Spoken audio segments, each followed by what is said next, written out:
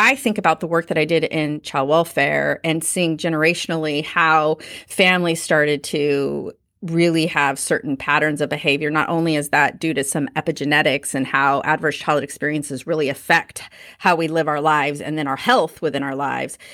I look at the fact that then that means as a community, we have to begin to support them differently and educate them differently. Ever feel like you suck at this job? Motherhood, I mean. Have too much anxiety and not enough patience? Too much yelling, not enough play? There's no manual, no village, no guarantees.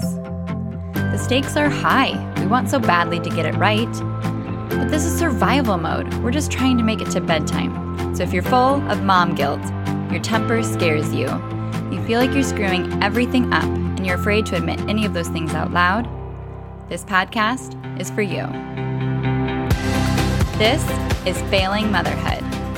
I'm Danielle Bettman, and each week we'll chat with a mom ready to be real, sharing her insecurities, her fears, her failures, and her wins. We do not have it all figured out. That's not the goal. The goal is to remind you, you are the mom your kids need. They need what you have, you are good enough, and you're not alone. I hope you pop in earbuds, somehow sneak away, and get ready to hear some hope from the trenches. You belong here, friend. We're so glad you're here. Hey, it's Danielle. I can't wait for you to dive into this episode. It is a little bit longer one, but it just keeps getting better and better and better as we go. Today, I'm interviewing Wendy Dickens. She's the executive director for First Five Shasta, an agency dedicated to assuring the youngest members of our community and their families have all the systems put in place to build a healthy foundation in life. Prior to that, she worked at Shasta County Health and Human Services as a program manager in the children's branch. She worked with the programs that included training for out-of-home care providers of foster youth, including medically fragile and drug-exposed infants and toddlers, licensing, adoptions, youth with intensive service needs, and youth who were non-minor dependents.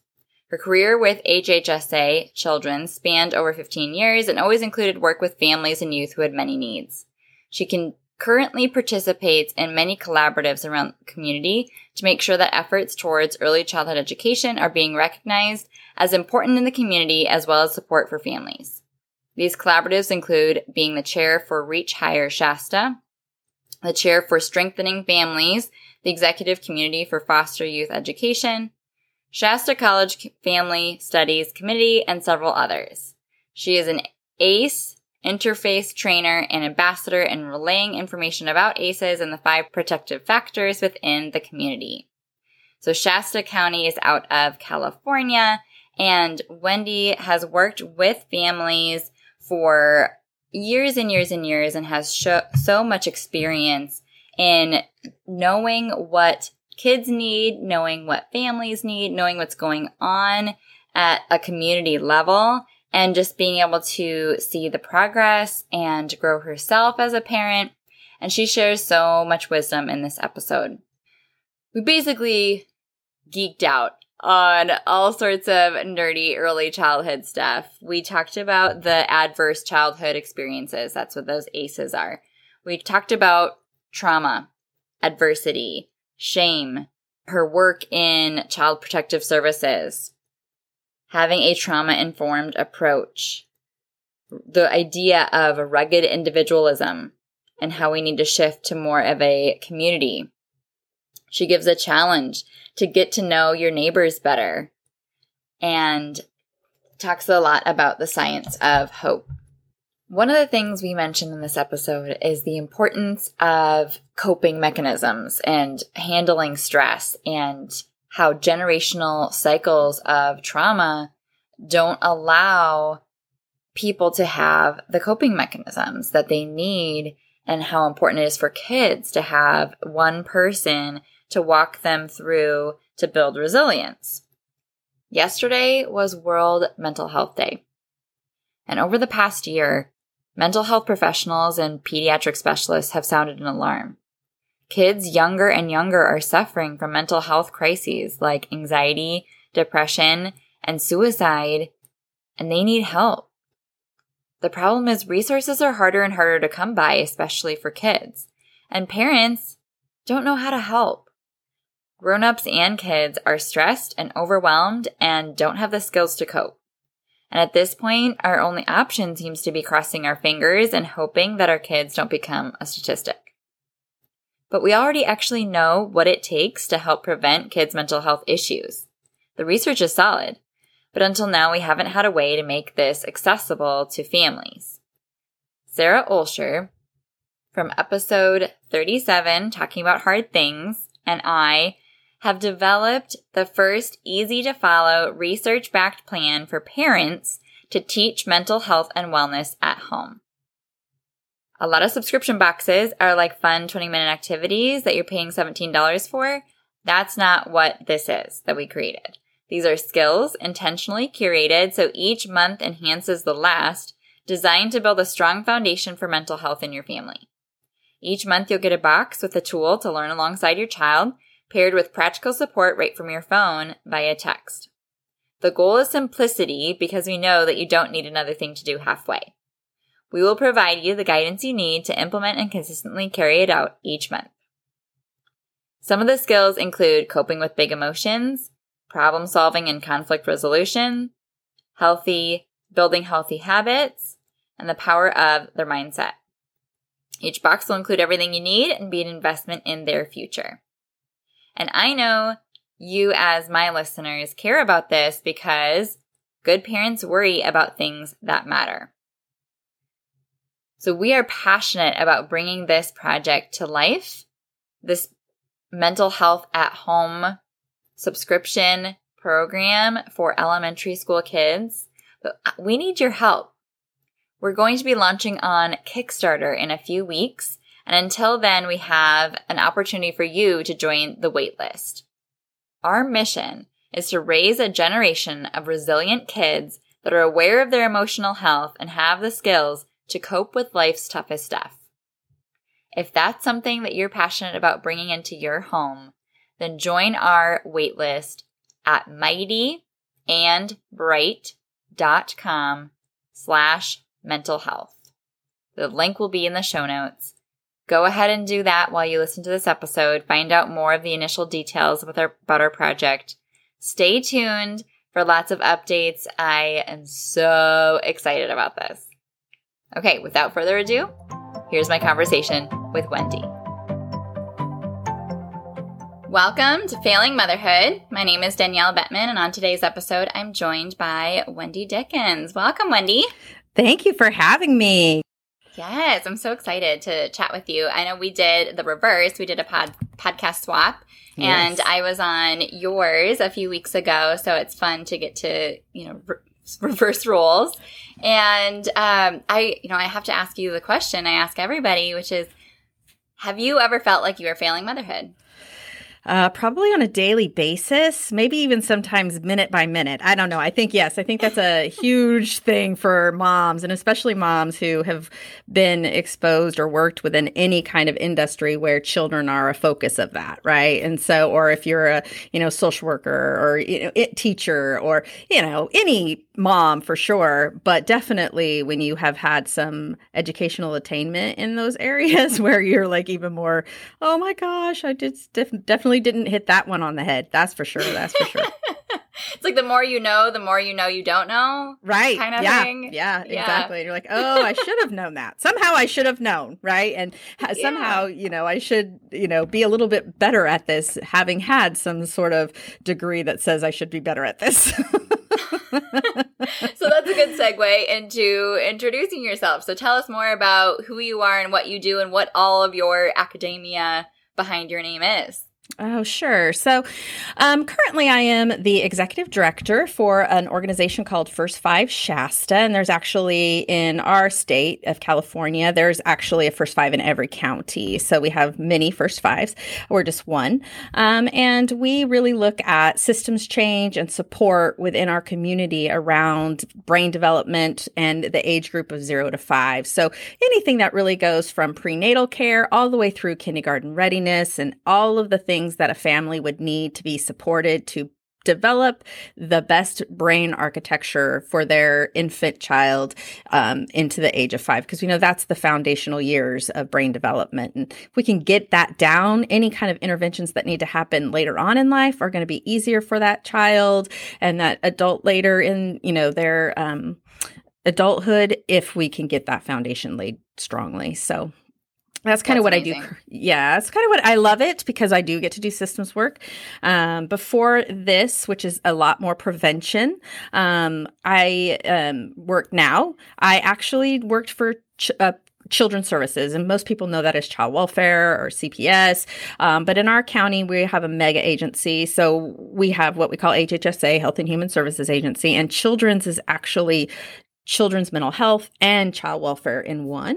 So that we can be a little bit more able to cross the barriers that are sometimes siloed within those different types of work. And with that, I was introduced based on my internships through my educational attainment. So everything kind of, for me, has really flowed in my life really nicely to lead to the next chapter, so to speak. So when I was getting my bachelor's degree is when I decided, I was getting my bachelor's degree in child development and psychology and in social science. And you had to do internships for those bachelor's degrees. And then it led me to being able to work within a field where I was helping parents who had had their children removed, learn some different parenting techniques through some positive parenting. Thus, when I fail as a mother, I often really am hard on myself. But, it then led me to work in the child welfare arena, which I did for 16 years.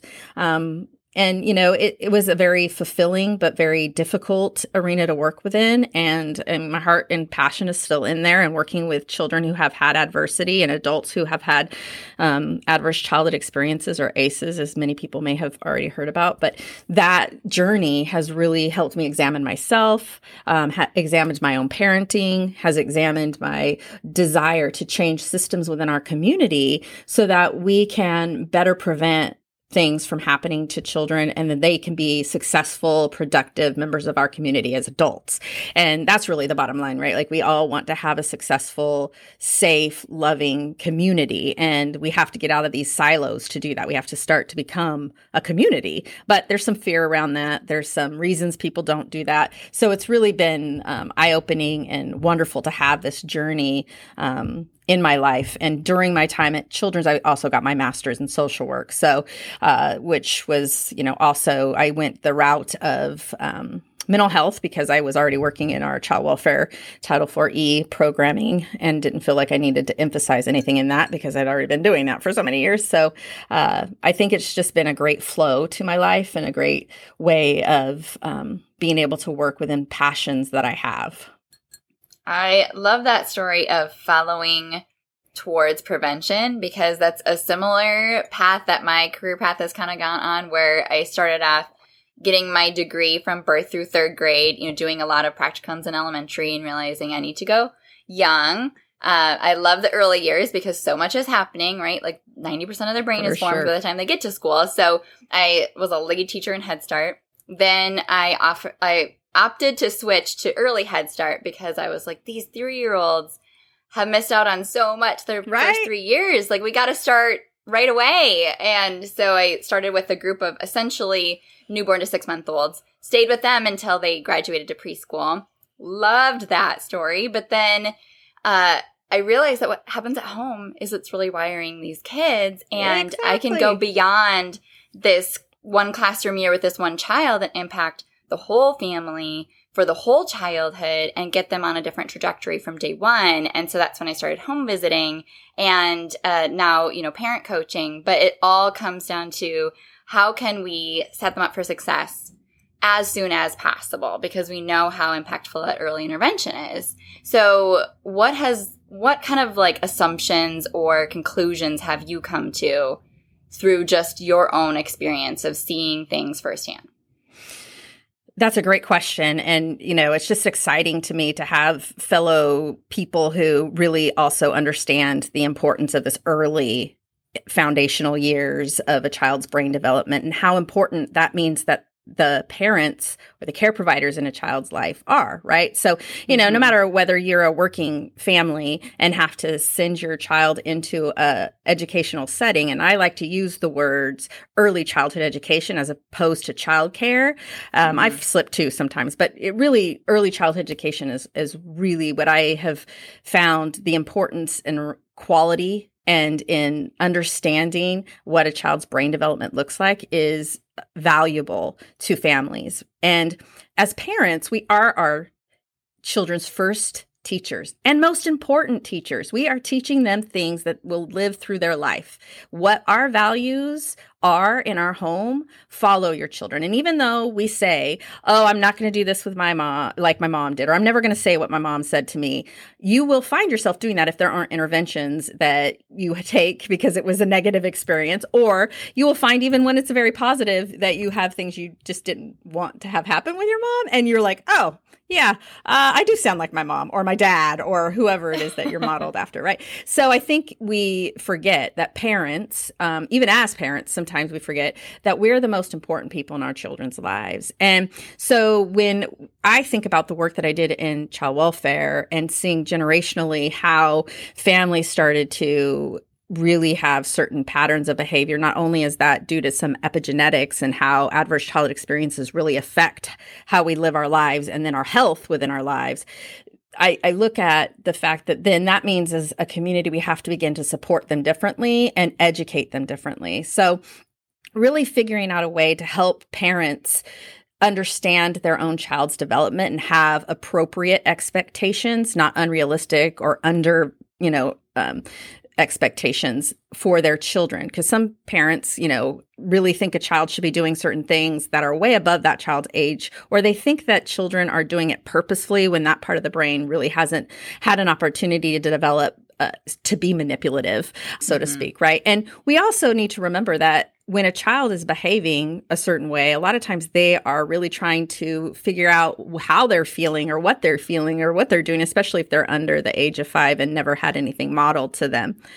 And, their brain is still developing. And then if they're over 5, that may not have been a value in the home yet, or parents didn't know how to help their child go through those processes. So I think it's just really important to help parents understand that they are the most important in their child's life, whether that be because you are an adoptive parent, whether that be because you are the parent because the bio parents aren't available and you're their relative, whatever it is.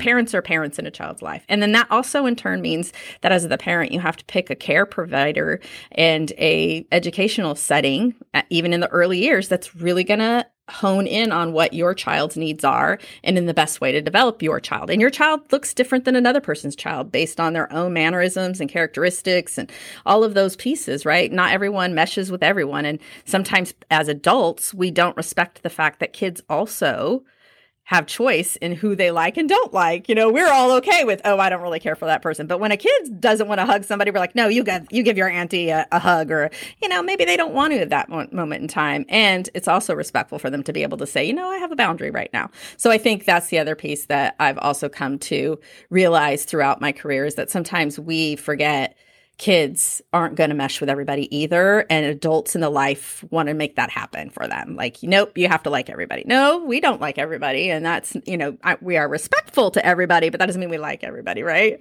Yes, yes. That's such a good point. So I want to back up to the adverse childhood experiences that you mentioned before. And I don't think that we have talked about that at length on this podcast yet. So if you would dive into kind of the definition and some examples of what those can be in those first 5 years and what research has shown. Sure. So the original research came from Dr. Felitti and Dr. Anda when Dr. Felitti was working at Kaiser Permanente and he was doing an obesity clinic. And that obesity clinic, he kept seeing clients come back after they'd lost weight and then they regained their weight. And he accidentally asked one of his patients, when was the first time you had sex or something to that effect? And he had never asked the question exactly like that before. And he realized that she responded with a very young age. And so he was doing some other work, and he started seeing some patterns when he was asking some questions. And he met Dr. Anda, who was with the CDC at the time, and they decided to do this combined study of over 17,000 people.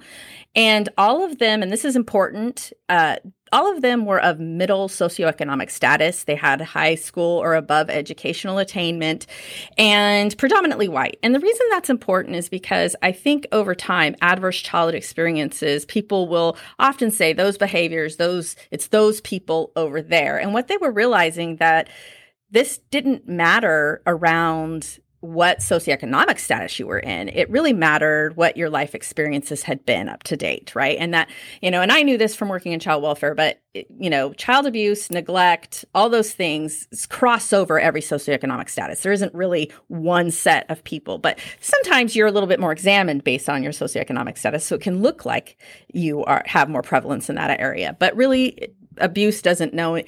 Same with drug addiction, same with all those things.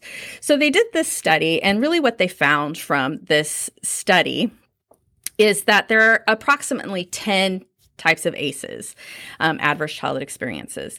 And they span from having a parent who's been incarcerated, so that parent's no longer there, divorce. And the reason divorce is one is because usually there's some angst between the two parents that, even if it isn't domestic violence, which is another ACE, but there is some, arguing that can happen. And then there's a separation. And then one parent is usually more in contact with the children than the other. Nowadays, there is a little bit more going back and forth, but there's still some trauma around that, right? Like there's a different setting that the children go to.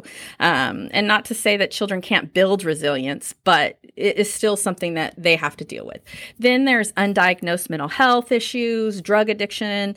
So those are the types of things that are these 10 adverse child experiences from the original study. Now we know that trauma can have, come from other places, right? So we know that trauma can come from other places. We also know that there is community trauma, and there's research that came through from epigenetic research that also talks about that layer of historical trauma and the community trauma. And we've had some wildfires out here. We've also all experienced a pandemic. All of that creates other layers on top of what you may have already had as a trauma, or just a trauma in initial, right? So what we do when we talk about adverse child experiences here is we talk about the fact that you probably, even if you have 0 right now, you probably know someone who has 1 or more. ACE. Usually they layer on each other. This original research did not talk about the longevity of a particular, let's say, sexual abuse or physical abuse as one of the trauma. It was a 1-for-1 ratio. So they also know that a lot of times when you have one ACE, you're likely to have more than that because sometimes they come in combinations. And they really felt like this was, if that happened to you one time, it was still an adverse childhood experience. It's going to affect you. What they also realized, and this was like the biggest public health discovery ever, was that we also know that if you have 4 or more ACEs, you're higher likely to have other types of medical conditions and a lower life expectancy rate if no interventions occur.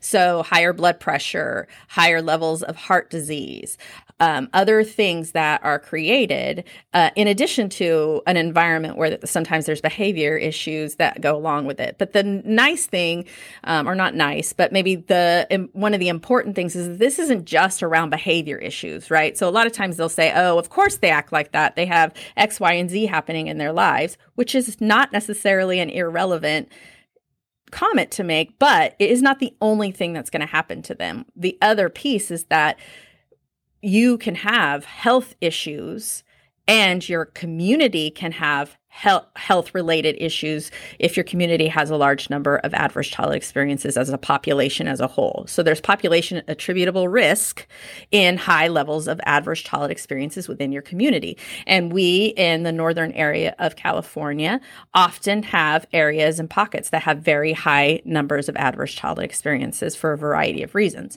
And so we really took this on as an opportunity to educate one another, because education is power, right? So if you know more about it, then you can can examine yourself a little bit. And then you can also be a different contributor to your community, because now you understand that, oh, maybe I need to find ways to approach things differently. We know that a child who is raised in a home where there's domestic violence or a high number of adverse childhood experiences are raised in a different environment, and they begin to actually make sure that they're developing around how to survive in that particular environment. So we say that they're adapting to their environment. It's not maladaptive. Maladaptive would mean they aren't able to adapt. They have adapted to that environment. Now, whether or not society thinks that's appropriate is a whole different story. But we also know that kids go to school, and you probably have experienced this. They go to school and they've been in this very chaotic environment. And then the teacher has a set of guidelines and things that need to happen so that the other kids can learn. And this child's anxiety levels are super high. They don't know that that's what's happening, or their responses are different because they've adapted to a different way of responding based on their home environment. And so we've also been very fruitful in helping our educational system understand that kids are going to come. They're not going to respond the same way as kids who were in an environment where there is a lot of consistency, boundaries. You know, the other thing I want to point out, though, is that sometimes if there's no adversity, you have to have some adversity. I'm not talking about childhood adversity, but I'm talking about little tensions, like you fall and you scrape your knee, you fall off the bike, you have to get back up, you fall off the bike, you get back up. All of those are, you know, a little bit, you know, scary sometimes. Or you fall and break your arm. Now, that's a traumatic event. That adversity can build you, right? Mm-hmm. If you never have any adversity, if you never have any anxiety, then you aren't necessarily going to adapt well either, right? So you're going to have like a little bit of a difficulty if you go into a high stress situation, because you're not going to know how to transverse that either, right? So, you know, that's the other reason why we call it adaptive, not maladaptive. You are adapting to what your life has looked like up to that point. And so as a teacher or a professional working with a child who's had a lot of adverse childhood experiences, you have to change your style a little bit to help them grow and become more societally acceptable in their behavior, right? So that's the part that, you know, is a piece of the educational system. But as a public health responsibility, we need to start looking at how do we help people lower their blood pressure? How do we help people not have heart disease? You know, one of the ways is to get interventions and build resilience. One of the things that I think is also a point that I like to try and make is that kids aren't born with resilience. You build resilience over time, and not that some kids don't have mannerisms that help them build resilience more quickly than other children. But it's about opportunity and the adults in their lives helping them learn how to cope throughout that, their own desire to get up and scrape their knees off and go at it again, and how adults in their life respond to that. So if you get up, scrape your knees off and go at it again, and someone encourages that, whoever that might be, as opposed to someone who pushes you back down, that is going to look different for a child, right? And so, you know, when you talk to anybody who's overcome lots of adversity and has, you know, could say they're resilient, usually there's somebody been in their life that helps them see that that's important, right? That there's something different. There's something they can achieve, that they have what it takes, that they are a value to life in our society. Yes. Yeah, there is so much research that shows that the one factor that makes the difference between kids that go through the same circumstance and one that comes out, quote unquote, resilient, and one that comes out, you know, very struggling to handle the rest of life, very affected by that in a long-going fashion, comes down to that one supportive person that helped them rationalize it, cope through it, teach them through it, and essentially be able to relate back and forth. And that person is the difference maker. And that usually comes down to the primary caregiver, which is usually the mom. So not to toot our own horns, but we kind of have an important job. Yes, we do. Yes, we do.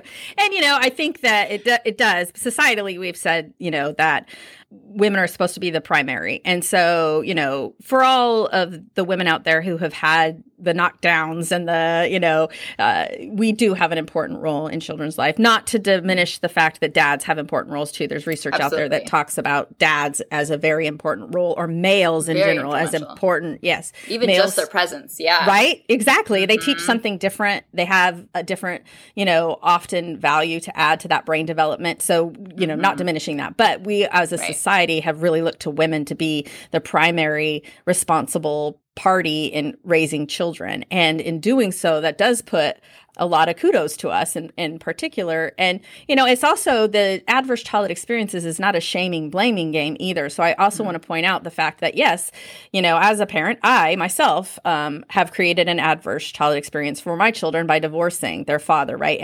And that wasn't something I wanted to do. That wasn't something that was planned. When I got married, I really felt like that was going to be forever. And that wasn't what happened, right? And so you have to learn how to help them through that while you're trying to go through it yourself. So I think it's just making sure we don't feel shameful about what has happened. I also will share that I have 8 adverse childhood experiences. So it's also not a sentence to you.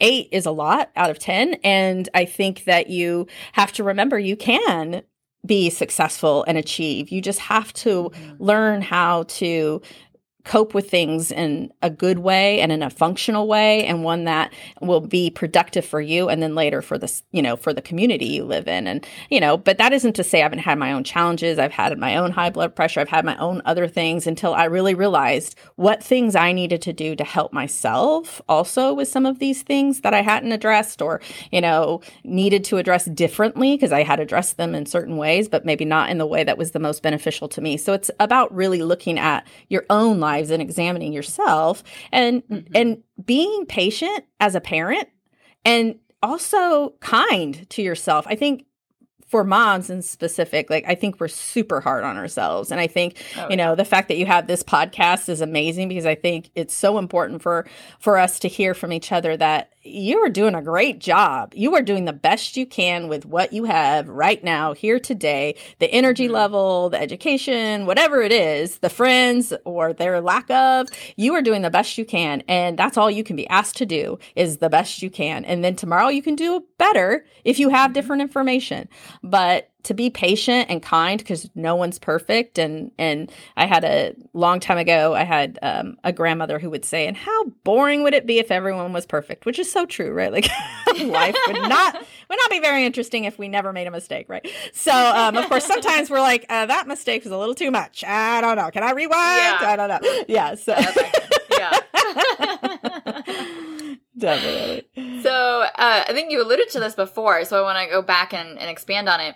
The idea of a trauma-informed approach as a teacher, as a caregiver, as a early childhood provider of care, what things help us be able to individualize based on some of that knowledge of learning about what trauma can do for a child's life?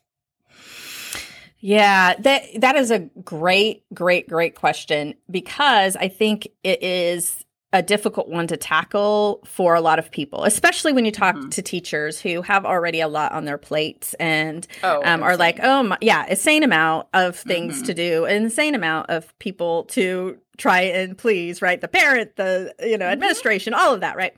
Themselves. So I think, when you're talking about a trauma-informed approach, one is first to learn about what it is that's happening in your community and to inform yourself of the different things that have maybe contributed to that. But I think the other thing is that you also have to examine your own space, right? And always be aware of what is triggering you. What are you reacting to? A lot of times as adults, some of our trigger options, especially those that are about power and control, are really about some of the things that happened to us when we were kids. And we feel like, well, that happened to me. And without even saying it out loud, that happened to me, I'm fine. and I am going to do it this way. And I can't stand that a kid refuses to do something that I ask them to do, which adults do that, but we just say it differently. And so then we don't get all our hackles in it, or maybe we do. It just depends on what kind of power and control things are going on for us that day.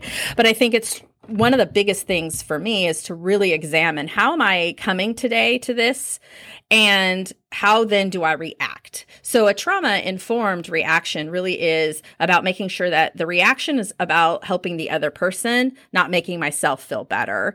And as a teacher, it's about teaching to that other person in where they're at, which can be difficult when you have 30 students. But knowing if a kid is coming to school regularly with dirty clothes and dirty shoes or no shoes and, disheveled, that they may not have a lot of control over that, no matter what age they are. And maybe it isn't really about them fighting a bath or fighting whatever it is with their parents. Maybe there's some reason they can't, or there's some reason that they choose not to, right? So, there's different things to learn about in regards to child sexual abuse, in particular, like as to why there might be hygiene issues. But if they're coming and they've been homeless, the fact that they're coming is something to celebrate, right? And, then really being conscientious about how we approach that, knowing that the other students are watching, and so we should be modeling to them. But also, there's certain age groups where about fairness and equity comes into play, and helping them understand that equity isn't the same box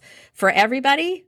Equity is about providing the box that fits for that person to see over the fence, so to speak, or not to have a fence at all, removing barriers for them, right? And so I think that, coming to your organization, because you can do this even outside of the, education, you could do this in your own organizations, being trauma informed and then providing trauma informed practices, will help with relationship building. And we know relationships are the crux to all that is to be attained, whether that be business, whether that be in education, whether that be in social services. It doesn't matter which field you're in or realm you're in. Relationships are at the crux of everything. And if you don't build a relationship, you're not going to provide what is needed, right? And that is even true for IT, for example, right? Like I have an IT provider. If I didn't have a relationship with that IT provider at all, then I probably would just choose a different IT provider, because I need them to understand what I'm saying to them in my language, because they speak a very different language than I do, right? And so I need it to be a different language. And so if we think about it in terms of like what helps you understand something, finding out what helps that other person understand. So getting into their language is helpful at whatever age they are, because if you are coming at them with terminology they don't understand or ways of dealing with things they've never experienced, there's going to be some pushback or lack of buy-in, and you're not going to get the response you were hoping or desiring. So really, trauma-informed for me really means really examining your own approaches, having knowledge about what traumas have happened in your community or in that particular individual's lives to a certain extent. Like, you don't want to pry into people. You shouldn't be having like full-blown interviews with people before you're but you can glean, especially in certain professions, you can glean what's going on, and then there are some professions like in the medical field where Dr. Nadine Burke-Harris, who is our first California Surgeon General, and also, started the Wellness Center and is a huge advocate for learning about adverse childhood experiences and how to then help families through that, and not just diagnosing kids with ADHD because they have behaviors, but maybe looking at environment and then examining how, as a medical professional, you're going to move forward with that child. She is has been a huge help in determining how to get the questionnaire to families without making them feel like you're being intrusive even further. And then being able to, as a doctor or a medical professional, move forward with that family in a much more supportive way, right? And so it's really looking at all of those pieces, no matter where you're at in your practice, in your life, whatever that case might be, and coming from a place of genuine desire to help, right? Mm-hmm. And no matter what, and if you're a business professional, what I always say to the business sector is, you want those return customers. That's what keeps your business going, right? The one-time stops are not necessarily going to keep you afloat. It's those people who come back. And in order to do that, you really kind of have to make sure that you're looking at how are you approaching them and then responding adequately when they may not respond in a way that you're very, you're feeling very good about. You're like, excuse me, I didn't yell at you. I don't know why you're yelling at me. But remembering that their adaptive skill is coming from what they learned. And a lot of yelling happens in some families. And that's how they see things get dealt with and handled, is by raising their voice, dealing with it in a more aggressive fashion. And they start thinking much more from their amygdala instead of their frontal lobes. And we know that that is not necessarily going to be helpful, but we don't want to rise to that too, because then that just tends to exacerbate the situation. If you can understand it's not personal, that's a big piece of it. It is not personal. And even when your child's misbehaving as a parent, it is not personal. They are working through some things. Yes. You can't take it, even when they say very mean, awful, horrible things to you. You cannot take it personal, and that's one of the hardest things. As a child welfare social worker, I was called almost every name in the book. And when I first started, one of the supervisors I had, one wonderful mentor I had, was like, do not take what they say to you personally. This is about them and the things that they're feeling, and the anger that they're feeling, and maybe the shame and the guilt and the frustration and all of those other emotions that happen when something big goes on in your life. And they're going to lash out at the closest person. And you're it. And you are also the one that represents putting it in their, front of them that there's something not okay happening. So not taking it personal is a huge piece of all of the trauma informed, and just being kind to each other. Yes. Oh, that's such a big takeaway. We could dive in. We could have a whole podcast episode just about that detachment and, personalization of how much other people's behavior is about them and not you, and all of that. But I have so many more questions to ask you, and I want to get more into that whole world of child welfare, because I feel like it's a mystery, and I feel like there's so much misconception that could be, intentional messages that we were sent by how we were raised and how other adults talked about other families around us, or it could just be a complete kind of ignorance or naivety when it comes to how other people live, that their families look different than us. And so I would love for you to share a little bit of that personal experience to help us understand more, because the more we can understand by hearing each other's stories, the more we can have compassion and empathy, and the more we can come to more fruitful conclusions of how we can help each other and support a better future. And I know that we all are in it for that. So tell us more about what families are struggling with, and, whether or not it's this idea of just horrible people raising, being bad parents and, writing them off, or what's really going on. That's it. I think it's wonderful to keep it broad like that, because, each state has their own laws and mandates and run things a little bit differently based on some of the laws that are federal. But we all have similar issues when it comes to the families that we might interface, right? So whether you live in a big city or a small rural area, some of the pieces and parts may look a tiny bit different, but what the families are struggling with often is very similar, right? And it can be generational. And that's one of the things that I really realized working in child welfare, is that by the time I ended my 16-year career, the kids I had been having on my caseload as children were now becoming parents to the children that were on some of the social workers' caseloads that were under me. So when I ended as a program manager, and so that was really sad to me, because that meant that some of the interventions that we tried to achieve were either not successful or weren't used adequately, whatever the case might be. One of the biggest things is and I used to train new social workers as they were coming into the child welfare system for our county. And it was fascinating. You come in, you're bright-eyed, you really want to change the world, and you want to see things. And you can easily become disillusioned or jaded by some of the things that you have to do that aren't directly working with families, or how frustrating it can be when you're working with a family and you're not seeing the progress you had hoped. But what I would always talk about is success looks different for every person, and we really need to not measure success based on our own measure stick, but what is really successful for them. And that can look different family to family, person to person. And so that really helped me gain some insight and empathy. When I left, I really felt still very empathetic to the families who were struggling. Many of them had, generationally been in poverty and it was really hard to see something different for them, and I think we can, hear about some of these very overnight successes or people plucked out and going into a professional sport from an inner city area. But those are very far and few between and rare. And, there's a lot of research out there that shows that the socioeconomic status you're born into is likely the one you'll stay in unless there's some true intervention or true desire to and knowledge about something different, right? And even if you want to be different, sometimes it's very hard. The opportunities are not the same for people who in certain areas and in certain socioeconomic statuses. And I think we forget that because I think we want to believe so wholeheartedly that anybody can just achieve whatever. But certain things are not available to you if you live in a certain area or if you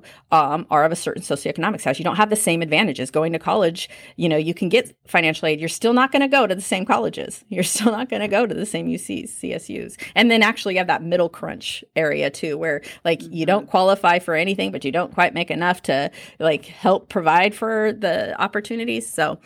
But what I saw, to get back to your kind of question around what are they struggling with, one of the big things is that a lot of times there wasn't passed down to them those good coping skills, those good things. There might have been mental health already in the family that was unaddressed, that there was a lot of shame around going and getting help for, or it was pushed to side, or people were like, no, that's not really what they have. That's not a big deal. And then, or there was drug use that was either to address that, illicit drug use, and then you start down a road or a path that isn't, the best for you, and there'll be families who, they're like, I don't understand what happened. And a lot of times, you as a parent can't control everything that's happening in your child's life when they're not with you. And even when they are with you, right? You could get into a car accident. You can't control everything, right? And then when they go off to school, their peers have a huge influence on them. And you hope that they're making good choices and making strong decisions about, no, I'm not going to go experiment with this drug or go down this road or path. But sometimes that does happen. And then it's hard for them to pull if they have, a predisposition to addiction, or if they, decide this is the way they want to handle whatever emotional issue that is coming up for them instead of coping it in a more functional way. These families, one of the biggest misconceptions, I think, is that these families don't care about their kids. They don't love their kids. How could you choose drugs over your kids? Or how could you beat your kid? I could never do that to my child. You're probably right. You wouldn't do that to your child. However, you probably have different coping skills. You probably had different modeling in your life. You also probably have the ability to stop when you become angry and not just push forward with that anger. You probably have some filters. You probably didn't have some of the same mental health issues that are, families are tackling. And so really understanding that probably I could count on one hand with the number of families that I worked with or came into contact with in my 16 years, which was thousands, one hand who didn't care about their kid. And I was probably making my own judgment. They probably did, in their own way, care about their kids. And it was really just two that I felt did not care at all about their kids. Wow. Even when people give their children up for adoption, there's some caring there. They know that they're not going to be able to do it, right? That it wasn't an easy decision for them to come to.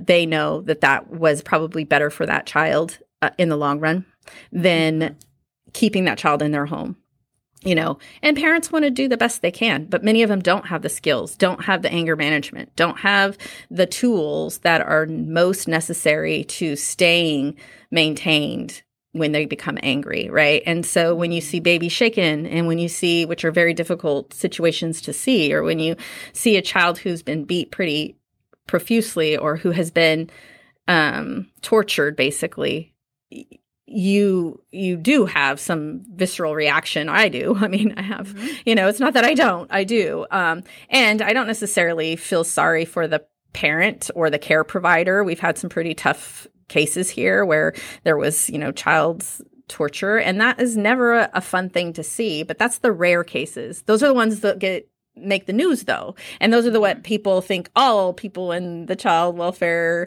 arena are looking like. And that isn't true. And again, I would say, okay, so what happened to them that made them think that this was okay way to handle this child? What happened to them that person. And so that's one of the biggest questions that I like to ask, which is very trauma informed and very, what happened to you, not what's wrong with you, right?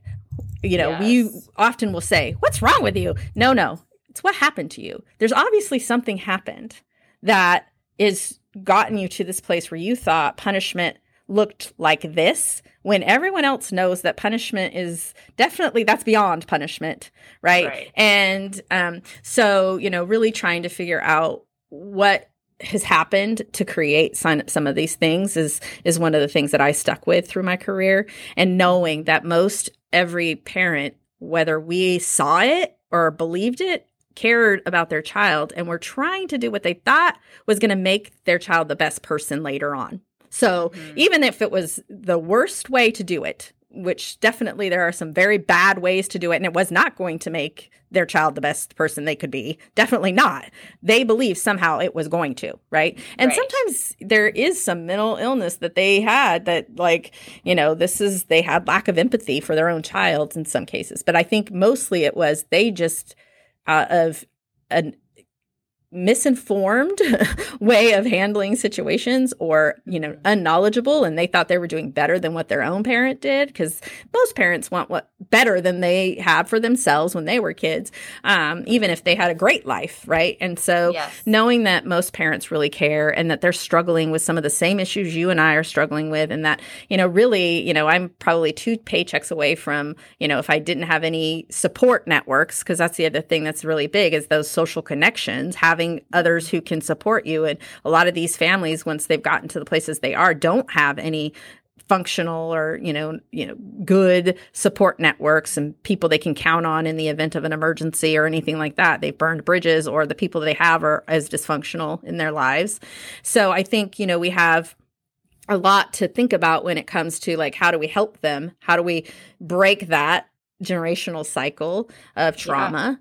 But also understanding and having empathy for them, that what happened to them that makes them think that this is the way to handle life. And then when you talk about drugs, that's a whole other huge conversation we could have, that, it just changes your brain chemistry, it changes your desires. And before you know it, you are so fixated on getting that next hit, that next high, that next whatever, that you've forgotten all of your other responsibilities. And then you're like, oh crap, I need to feed the kids. Let's go to McDonald's or, Burger King or whatever fast food restaurant you have. And you don't do what you need to do for them to build their socio-emotional, which then you have adults growing into life without good social-emotional skills.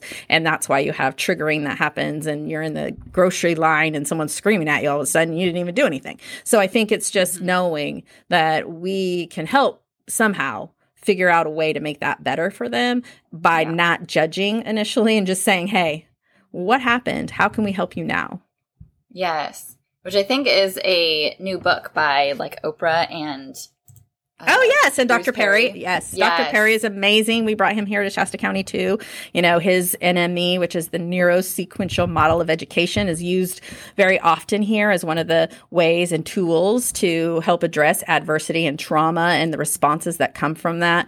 And we also have the neurosequential model of therapeutic interventions happening here in our county. He's amazing. All his brain research is some of the first brain research that came out around how to handle and help people through trauma. So I highly recommend that book. And I'm glad you mentioned it, as well as The Deepest Well by Dr. Nadine Burke Harris.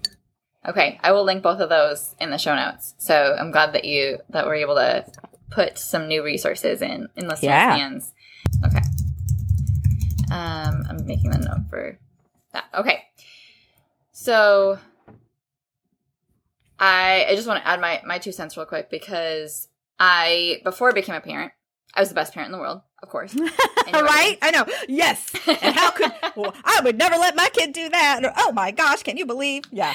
Yes. I had it all planned out. The no screen time, all of the Mary Poppins bag, all of it. Yeah. And so at that point, I was home visiting, and I had moved from, classroom teaching to home visiting, and I was literally in the homes every single week of families on my caseload. And it opened my eyes so much, because these were people that they weren't court mandated to be a part of the program I was running. It was called Early Steps to School Success. They genuinely had an interest to learn more about what they could do to support their child, and they needed to be connected with resources, and they didn't have books to read with their kids, but they were happy to if I, brought them. And they were fascinated by the milestone, checklist that we would do every couple months and be able to show off the things that their kids are learning. And I got to then see firsthand some of the background of what was going on for that family. Maybe they had a family member that had to be deported, or maybe they were coming up on a promotion that they had to opt not to take. Otherwise, they were going to then be disqualified for the childcare reimbursement. And so then they wouldn't be able to afford to work anymore. And so just learning all of these ins and outs of what was actually going on behind the scenes helped me so much to be able to better understand that these were parents that absolutely loved their kids. They wanted what's best for them. And that was a training I went through Touch Points, I love where you make these assumptions about families. Yeah. And that was a game-changing workshop for me, because being able to take those assumptions and put them to every family that I was working with, they were so true. And one of those is that every parent, wants success for their child, and how they may be going about that. You need to basically embrace the passion that they bring to the conversation, because even if it is a very conflict-laden conversation, that is them caring. That is them bringing to the table their side of being an expert on their child and really wanting a path of success. And what they are doing is how they perceive that success path looks like. And, there may be a difference in semantics of what we see eye to eye in that situation. But being able to really know that firsthand was game changing for me. But before that, when I was a classroom teacher, I didn't have kids. There's a conversation that goes on through early childhood providers that really says that we over here want these outcomes for kids. And essentially the parents are adversaries in that. Like, they're the ones that are not doing the homework. They're the ones that are not following through at home. They're the ones that are making this so hard for us. Like, we're the good fight, we're the warriors on this side. And so then, through those life experiences, I really realized that was not the case. But I still feel like that is a prevalent societal expectation, is that, parents aren't doing the best that they can. And so then we make judgments. So all of that to say, I really appreciate your insight because you have so much knowledge of what's going on with families. And I know that shame helps no one.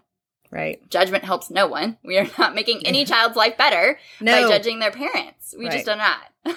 And I think that, that's such a great point. And I think, when you were talking, that so many points you made were so valuable, and people, I want to just uplift, like, knowing that parents are experts in their children. And again, bringing out their passion and finding a way to help be at their place in how they're handling things, to get them to see maybe a different way of doing things, is really going to help the child. And I think the biggest goal we all have is to, help the children so that as they grow into adulthood, they're the best, most productive members of our society. And you cannot help the children without helping the parents. So I think that's also another piece that is forgotten, right? You could be the best teacher, best educator, best professional in your world, best doctor, best, whatever it is. If you're not helping the family as a whole, you're not helping the child.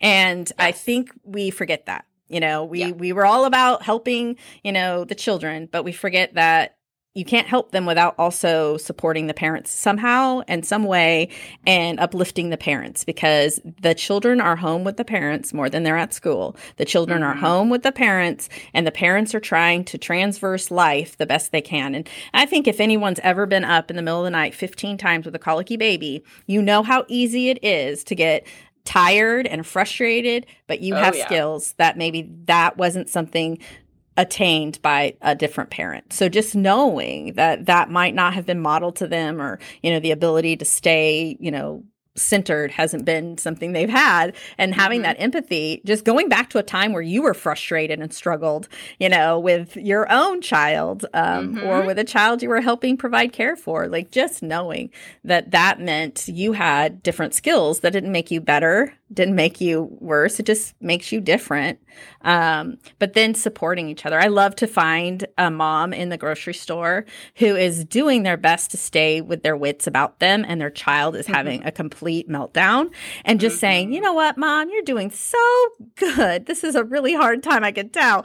And usually I get the best responses from the mom, like, thank you, I needed to hear that. Or, because you could get, people will say awful things to you, other people like, you need to control your kid. Okay, because you can control anybody in life. I don't know about that.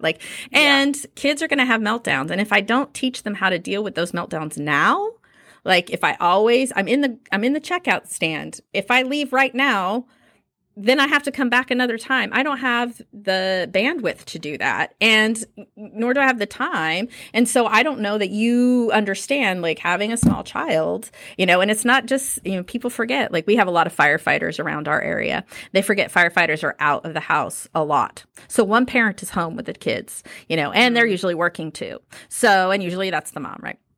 So you have, them trying to grocery shop, trying to do all of the things you have to do as a singles parent. That doesn't mean you necessarily are. And there shouldn't be shame in being a single parent either.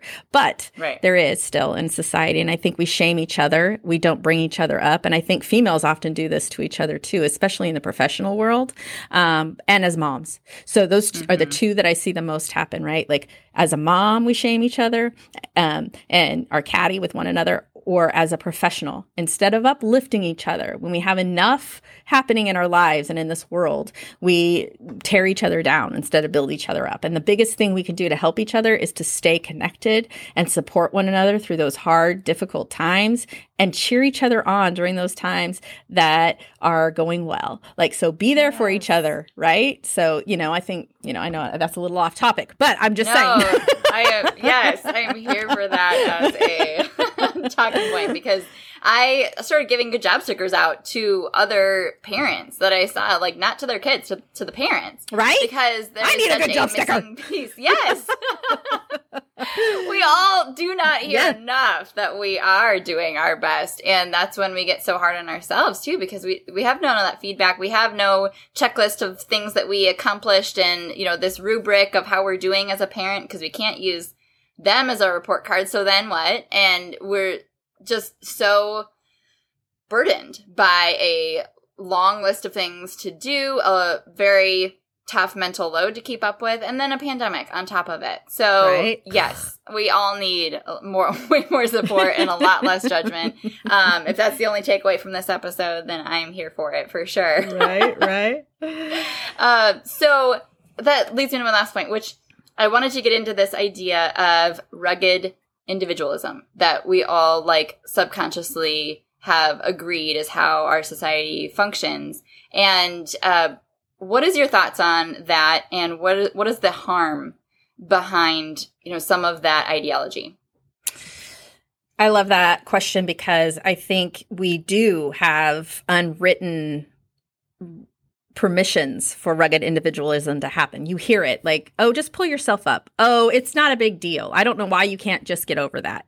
Or when a kid is before the age of 18, if something happens, we're like, oh, but at 18, you better figure it out and know how to do it and be better at it. And without help. Right. So we have some shaming that we do. That's really about rugged individualism, right? If you ask for help, there's something wrong with your ability.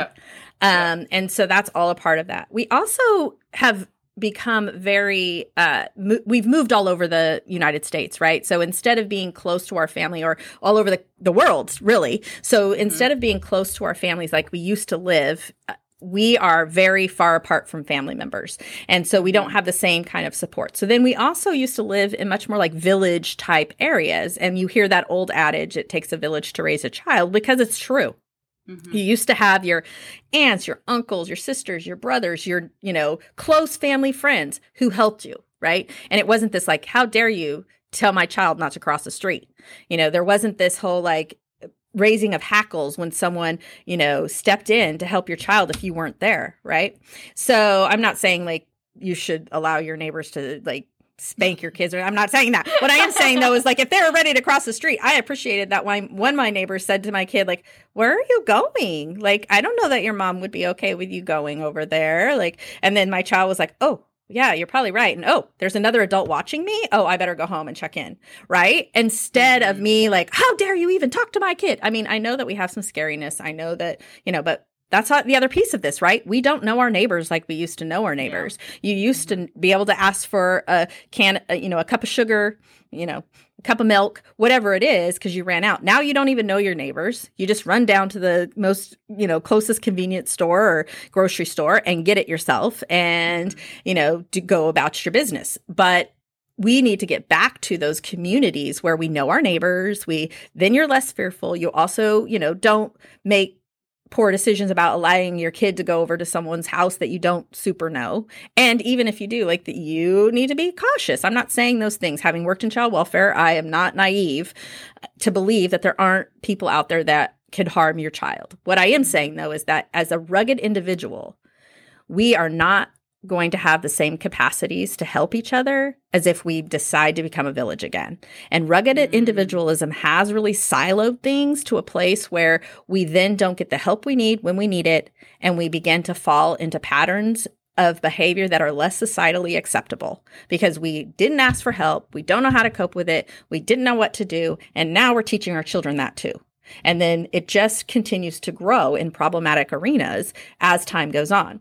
And if we come back together, start having social connections, start showing that we are supporting one another through our community efforts, making sure our neighbors are okay and safe, making sure that if they're not, we're helping figure out how we provide not housing to them, your own personal pocketbooks, but how do we help them figure out a way that's better and more functional for our community? Because that's going to create a strong community. Strong communities come from strong members of the community. You can't continue to say, what are you doing over there to make this better? That's one of the things I hear sometimes is, what is happening in our community to make this better? And I always say, oh, there's lots happening. And what is one thing you can do? What is one thing that you as a community member of this village can do to help this village? Instead of, no, that's up to you. Raise yourself up by your bootstraps. Do it because that's the American way. And the American way is the only way. And, it wasn't the American way originally. We used to live in more communal types of areas. And the Native Americans used to live in much more communal types of areas. And the further we've gotten away from it, the more issues we've had. If you look historically at when problems began, usually as a community, if you lived in a village and there was a problem, you as a community in that village helped everyone through that. It wasn't like, oh, they're a terrible, awful person. We are no longer going to have any, kinds of, contact with them. I'm not saying that consequences didn't happen, because consequences are important as well. So I'm not negating consequences or saying they shouldn't be there, or, saying we don't have consequences for poor behavior. We totally need to have consequences, but we need to start teaching that earlier in a child's life than waiting till they're 18, right? And it needs to not be such like a rugged individual type of response, as opposed to like, okay, how do we together figure out a better way for us to handle this situation and come together to find a solution and come together to find a way to help that. When we know a child who, if you look at some of the very awful things that have happened in history, when you examine a child's life or a person's life back into childhood, there are some definite things that you're like, oh, yeah, that would have been a great time for an intervention, or that would have been a wonderful time for the family members who were so busy to kind of check in. And we know you're busy with life, but taking a minute out of your time to really investigate what's happening for your, family or for your friend is isn't something that you can just do away with, because we do need each other. Humans were a social networking being, that we're not meant to be alone. When you have people who are isolated, there's research about kids who are left in their cribs by themselves. That doesn't make for a very socially accepted and or socially responsible person. The Unabomber, well, we know how that was. And he was very much isolated, right? He did not have friends. Nobody knew him. And, and then you have people who can be charismatic, but are not socially appropriate either. So we get that. But if you have a village, you begin to know and recognize that much sooner than if you're individuals just living in a community, right? Like, you don't see it as soon. You don't see what's happening over there. And then you have people saying, oh, he was such a nice neighbor. Okay. Because you didn't really know him. You did not really know him. You didn't go to coffee with him. You didn't go to, you didn't really know him because we're individuals living on the same street, not a community living together. And that's the big, for me, the difference, right? Because people will say, well, you have people who, are very social who are not okay. Yes, I totally agree. But if you have a community who's really looking out for one another, that gets recognized sooner. That gets, instead of you saying, well, he was always so nice. Yep. How is he nice? He waved to you every time you went by him on the street. Did you ever have a conversation of any length or depth? Probably not. So you didn't really know him. That's not a community, right? Mm-hmm. Getting to know your neighbors doesn't mean you just wave to them and know their name. Mm-hmm. So that rugged individualism has really hampered our ability to make sure that we have the most productive members of our community as they grow up, because you only have one or two adults, two, maybe three, living in the same home that are watching it, this child. And you as a parent have to take a shower, have to cook dinner, have to do chores. You can't watch your child 24/7 ever. Like, this is not feasible. And so, if they're outside playing and then they leave the yard and you think they're still outside playing in your yard, if you have a neighbor well, they're going to address that. And as long as they're appropriate when they do so, you want that. You don't want your kid to just be able to willy-nilly do. But we've become so individual. And even the levels of disrespect that happen now because of that, right? And you as a parent are always modeling. And one of the things that I think is so important to remember is, how do we want our children to behave as adults? Do we want them to be, respectful? Do we want them to be successful? If we want them to be successful, that really requires some respect to other people. Because no matter what job you have, there's respect required in some way, shape, or form. And so if we're modeling disrespect all the time to other people in front of our children, that's what they're going to do. Because children learn through how they see, not just being told what to do. And so, it's not that, do as I say, not as I do, because that's not how we learn as humans. And whoever made that saying up was ridiculous, because that is definitely not how we learn. So yes, could not be farther from the truth. But I think unfortunately, especially with the pandemic, what's been seen is families are such and such and such of a draining capacity to be able to take care of go beyond anything but survival mode of, trying to get work done and trying to get virtual learning done and trying to just keep up with the house and make any type of social connection and, get groceries and all the things that usually all of our friends are maxed out as well. Mm-hmm. So then there isn't that overlap of people checking on each other and doing things for each other, because we all just had babies, or we all are just trying to do virtual learning and, stay healthy. So therefore, we're not able to make momentum towards that community. It's actually the opposite, because we're more and more individually taxed. And yeah, exactly. Well, and I think the pandemic really brought that to light, right? But, that's why you need your neighborhood to jump in, right? Because usually not everyone on your neighborhood is having babies, right? Maybe a couple of you, but not everybody, right? But you also have the little, old folks that are on there that have such great wisdom and who can or you have the younger, families who could come and help with yard work. I mean, whatever the case might be, wherever you live, maybe you don't need yard work help, but it's just an example. if we, even pre-pandemic, were to have had that built and strengthened during the pandemic, we probably would not have felt. I know that, yes, there were times. I'm a very social person. So the pandemic was super hard on me in a lot of ways because Zoom can only create so much connection when you know that being in the same room as somebody provides you with a different energy level, right? And you can feel that, and it's different to be right next to someone as opposed to watching them on a screen, which we also know brain activity wise is very different, right? So, and then juggling, definitely as a parent, having to put my kids, in a Zoom and me being in a Zoom and everyone using the Zoom and the frustration of the technology on top of like, I need you in the other room because I can still hear you and I can't my brain is too much right now. It's just like, all of those pieces trying to parent, and especially parents of young children while you're trying to work from home and Zoom, and if you had a more empathetic job situation, that was great, but not everybody did. And so you'd had people, like, oh, I can't believe you let your kid run through the room during your Zoom. Well, hello, they're kids and I had to work from home. Like, I don't know what you want from me. So I think it's, it's true. And just, but, just knowing that as we're moving out of this, hopefully, pandemic, that we start building those so that if something like that were to happen, you have somebody in your bubble that you can start to at least draw from. And that's going to probably be the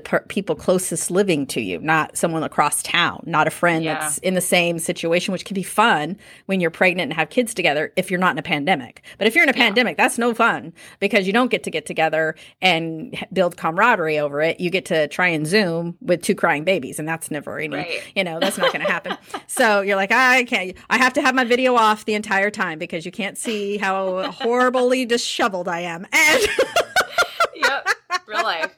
Yeah, right? Real life is for sure. Anyway. Yes. No, I think that's a really good case for the neighborhood approach that we've gotten so far away from. But we had the joy of getting to be next door neighbors in our apartment building with this 65-year-old retired kindergarten teacher who didn't have any grandkids close and just basically came as an adoptive grandma to my daughters, and we love her so much. We have since moved, but now we're still trying to stay connected because she's so sweet. And it was yes, that is a match made in heaven for our neighbors because we could totally support each other in all the ways that we were needing support. And I just love being able to have that type of just sense of community within our apartment building, let alone neighborhoods beyond that. So I feel like you gave us so much perspective, so many things to chew on and to go research and read after this. So to wrap up, if you want to get on a soapbox and say anything else that you feel like parents need to hear or just we need to understand as a society, what would you say? So one of the things that we're really focusing on in our community now isn't just on the information around adverse childhood experiences. It is really about that resilience building and hope. So hope and resilience is our theme right now. And so there is a wonderful book by Dr. Chan Hellman and Casey Gwynn that is one that you can read about kind of the research around hope and how there is a science behind hope as well. And that the more hopeful you are, the better the resilience. And if you have, hope in your life and you have the means to achieve, then you can achieve things no matter how many adverse childhood experiences you are. But we as a community can build hope for each other and build hope for ourselves. And so we're really going to tackle that. And so I think it's really important to remember that no matter how many adverse childhood experiences you have, no matter what your trauma has been, you have the opportunity through that knowledge of that and through maybe some different types of intervention to build hope and resilience for yourself and then for the future, for your children, for other people. So I think, again, remembering to be kind to yourself and patient with yourself as you're moving forward and trying to transverse what your life looks like, pre, post, and during COVID, and knowing that we all responded in the best way we could and in the way that we knew how, and, just building each other up and building hope into each other is going to be the best for our community, our society, our world. If we want a good world for our kids to grow up and live in, we got to take action ourselves too. We can't rely upon others to do it only. So that's just my little soapbox. And that's not only a personal responsibility, but it is a sense of hope, is that there is things that we can individually do that will create a better tomorrow for our kids. And we are really all on board for that. So in the ways that we can break that down into small, digestible steps, one by one relationship at a time, well, it's possible. And yes. We're here to do it. So yes. I love that. Thank you for kind of summing that up. And the last question I ask every guest that I have on is, how are you the mom that your kids need? And so your kids are what age right now? Well, they're older now. So I have a 15-year-old and a 20-year-old. I'm getting old.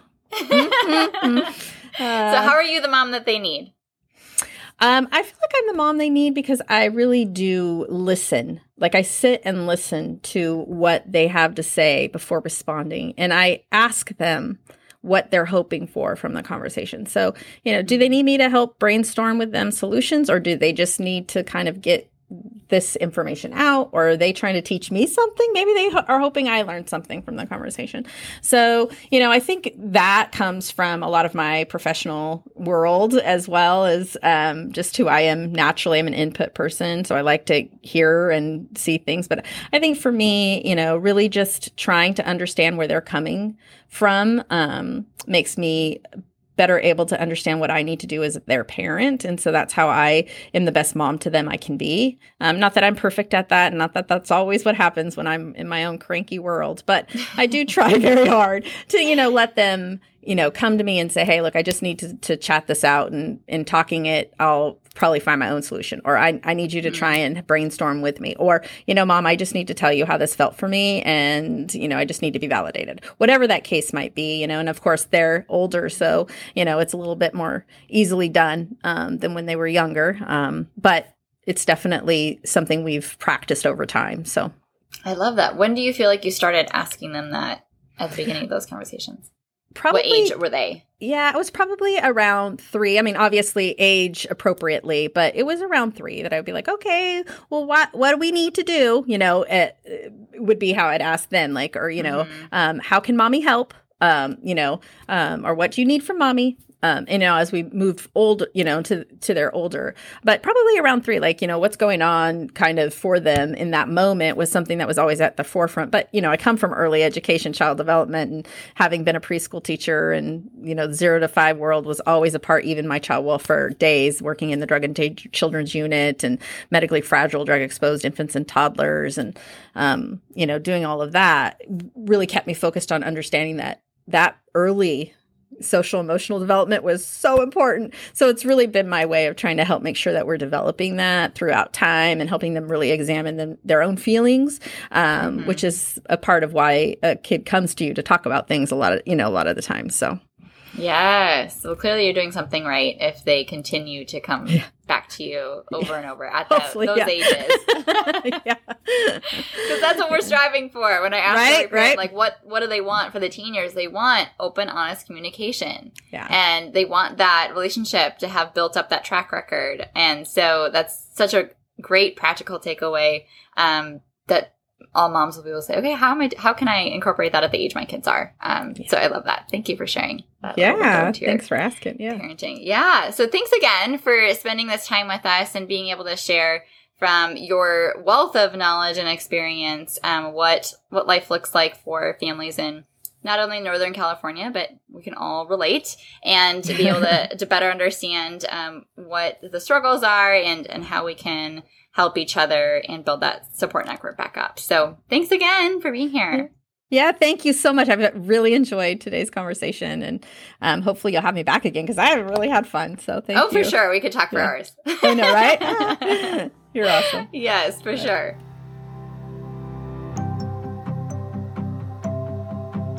I'm so glad you stayed until the end. Go ahead and check out those book recommendations that I'll link in the show notes, and find more ways to help you feel like you are the parent that your kids need. Make sure you're on the wait list for that Mental Health at Home subscription box that I was talking about at the beginning of this episode. Don't miss out on all the updates as we bring that to life. Thank you for your support. Thank you for your reviews. Thank you for the DMs on Instagram and just for listening and spending your time with us together, really helping you step into the fact that you are doing this, you got this, you are figuring it out day in and day out. You are getting better at this parenting thing. And I'm just so glad that you're here. So thanks for coming on this journey with me. I believe in you and I'm cheering you on.